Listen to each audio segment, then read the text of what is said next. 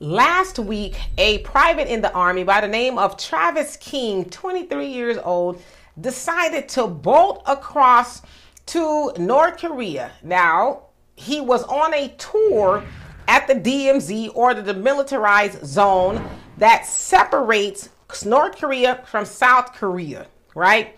And so people who were on the tour said they saw him, all of a sudden just bolt across and run as fast as he could into North Korea. The guards and everybody tried to stop him because, that's kind of dangerous to do that. And so they could not stop him. And they said all of a sudden, poof, he was gone. They don't know what happened to him. Now, prior to that, he was arrested and did about a month's jail time due to having an altercation with the locals and the police officers in Seoul, South Korea. They also said that he was, yelling racial things toward the Koreans and this, that, and the other. Now, they said that they gave him an option between paying $4,000 fine or doing jail time. He opted to do the jail time. Right? Now, once he was released, he was supposed to go to Seoul, Korea, hop on the plane, head back to Texas because he was facing a court-martial, I guess, to where he was eventually going to be dishonorably discharged.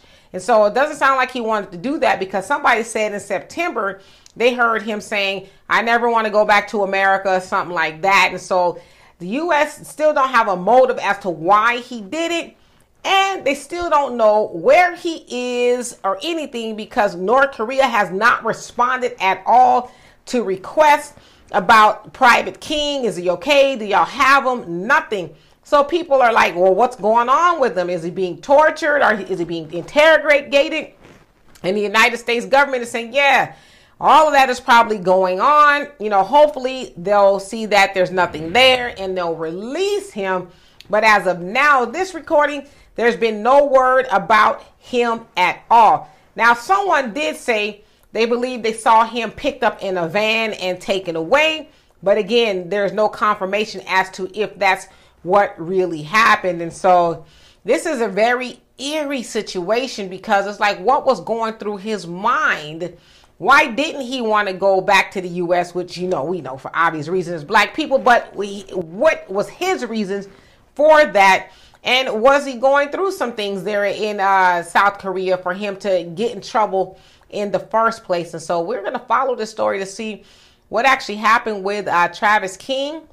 Is the United States really doing all they can to bring him home, or what, right? So y'all tell me what you think it is. And for more insightful commentary, please subscribe to this channel and my channel, The Demetra K Show, here on YouTube. Peace.